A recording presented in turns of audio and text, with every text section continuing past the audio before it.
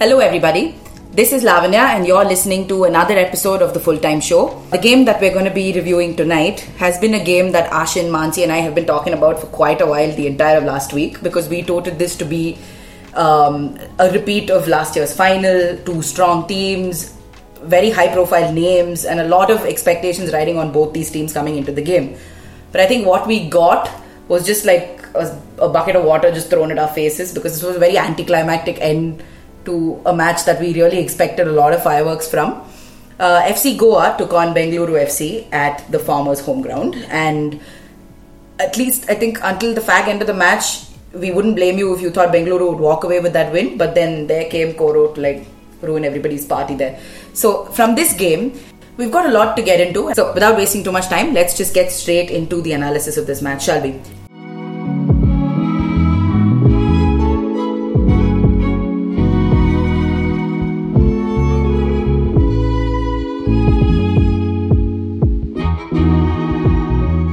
So, Ashin and Mansi, it's lovely to have you guys back for another episode of The Full-Time Show. Ashin, firstly, you've been missing in action yesterday. How was your Diwali? My Diwali was quite normal. I think I managed to catch up on some sleep, some much needed sleep, but I think I'm still reeling from some partying from Saturday night's exploits. Fair enough. Did you catch up on the episode of the podcast you missed? Yeah, I did listen to the podcast from last night. And from what I heard, it was better to listen to the podcast rather than watching the full 90 minutes where there were no goals scored, right? Fair enough. That's what we seek to do every single day. Yes, that's the whole point of this. Exactly. So anyway, let's get into the game. So Bengaluru was the better side, isn't it? So what did you sort of make of the match itself? What were your takeaways from this game for both teams? Coming into the match, I thought Goa would be the better side because, like you mentioned, they were the lively team. Momentum as well, right? And also from the performance which was there in the first match for both the teams, Goa looked better.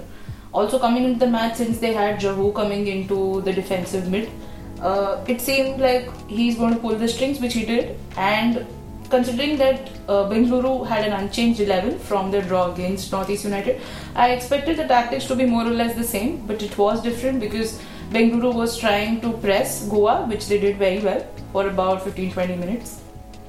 And also they came close to scoring somewhere just before the break when Semilin Dungal had to head away an effort from a corner kick. So I think in the first half it was, although it was a 0-0 score at the break, Bengaluru seemed the better side, mainly because they were executing their tactics very well, which was to keep pressing Goa. And apart from that, I think even in terms of ball possession and in terms of attacking, Bengaluru seemed better than what they had done in the previous match. I felt that Goa probably were still lingering over their past few defeats against Bengaluru FC, because they've lost the last four matches against Bengaluru FC, and that sort of plays with your head a little bit, isn't it, when you come? It might, because and also considering they lost the final against Bengaluru, and last season all three matches they lost to them, right. And I think they only managed to score once against them. They had lost the final also against FC Goa, and it just felt like right from the kickoff, even though both teams were starting in a similar footing in a way, both had 4 foreigners each, and I just felt like Goa lacked the rhythm in terms of how they wanted to play, and Bengaluru were doing that well by disrupting FC Goa's natural style of play. Maybe because Jackie Chand was not in the lineup, he was on bench because they had to bring in Jahu. I for one thought that instead of not including Jackie, maybe they could have left out Dungal, although he had a decent game. I agree. I feel Jackie Chand is a better player considering how he played in Sergio Lobera's system last year as well.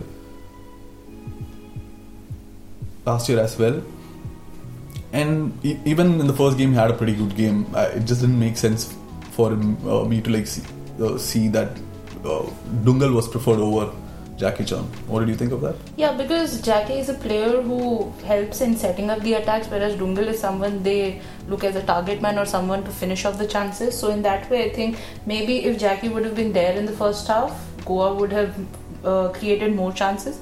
because they seemed to be just defending what the Bengaluru attack had for them. And Jackie came on, I think, in the 70th minute or so, and he was decent. So although he makes an impact coming off the bench, it's better to include him in the 11 is what I thought. But anyway, going into the second half, we had a goal in the 62nd minute, which was, it was a very good clinical finish from Udanta, but it started off because it was a defensive error from Mandar and foul. So, in the last podcast we were discussing that Udanta has not been finishing off his chances. So, what do you think? What did you make of his finish? In a way, he kind of like made up for some of the mistakes or like the lack of finishing he has had so far in the national team as well and with Bengaluru FC in the last game. The way he took the ball with the control, he flicked it over Fall's head, I guess, and yes. then he just composed himself.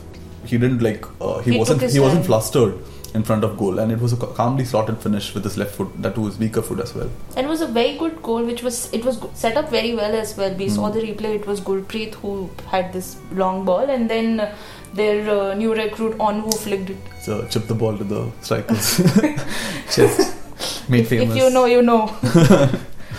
But then immediately after the goal, I think Fall had this chance where he headed the ball, but it fell just short of the goal. So, which meant that Goa bounced back. They tried to come back with an answer immediately.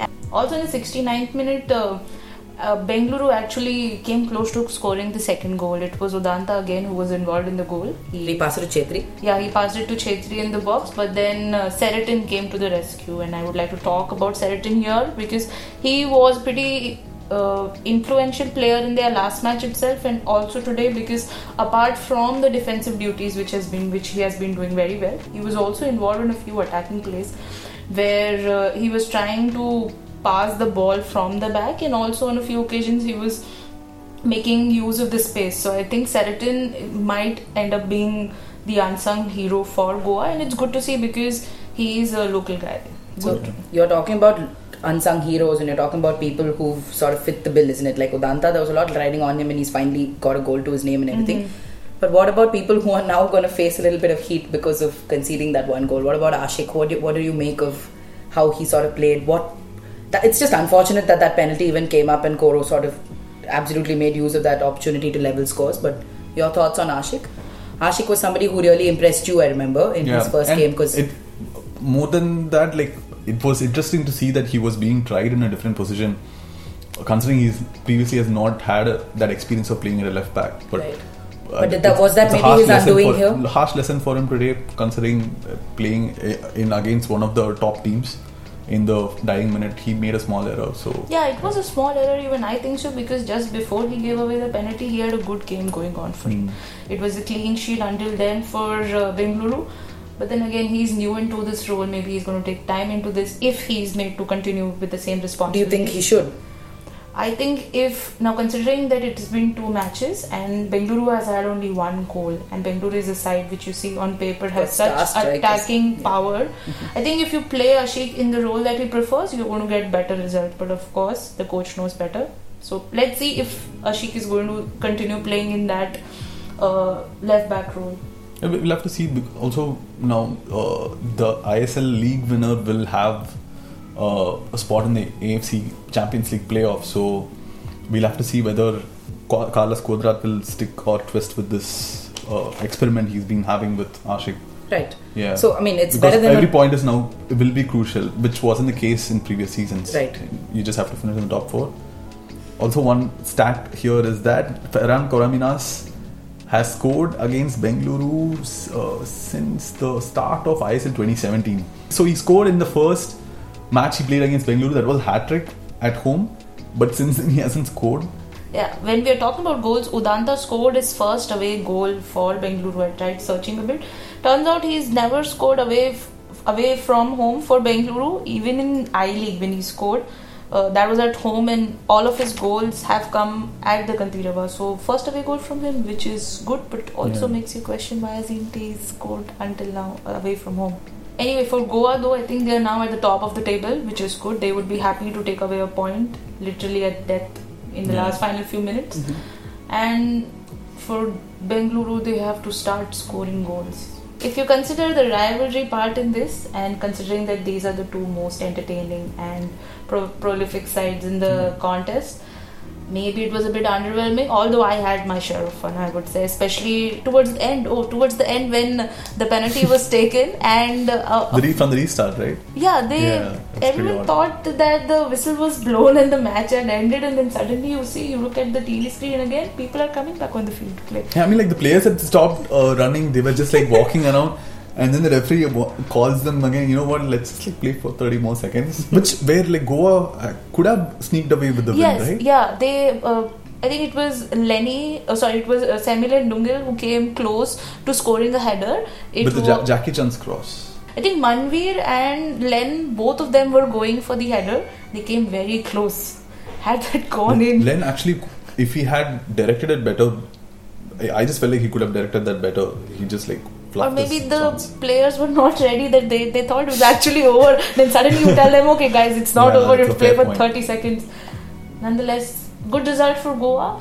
Bengaluru, we can't. I think that's the kind of drama which this game kind of needed, I guess. If they managed to score in the 90th minute, imagine having 2 goals scored in the end to overturn the result.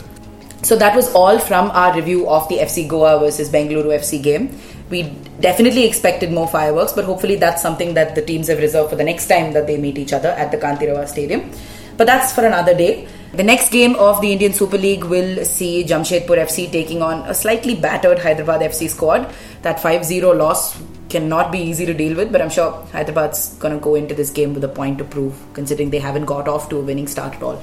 On the travel again, so another tough game for them. Exactly. Yeah. So anyway, as much practice as possible before they get home, isn't it? Yeah. Fair enough. Alright. So all you guys need to do for now, I mean, we're doing all the heavy lifting. We're bringing you all of these games every day. But all you need to do is get on... You don't have to make that face, okay? We are doing the heavy lifting. Just because we're talking, that doesn't mean this is an easy job.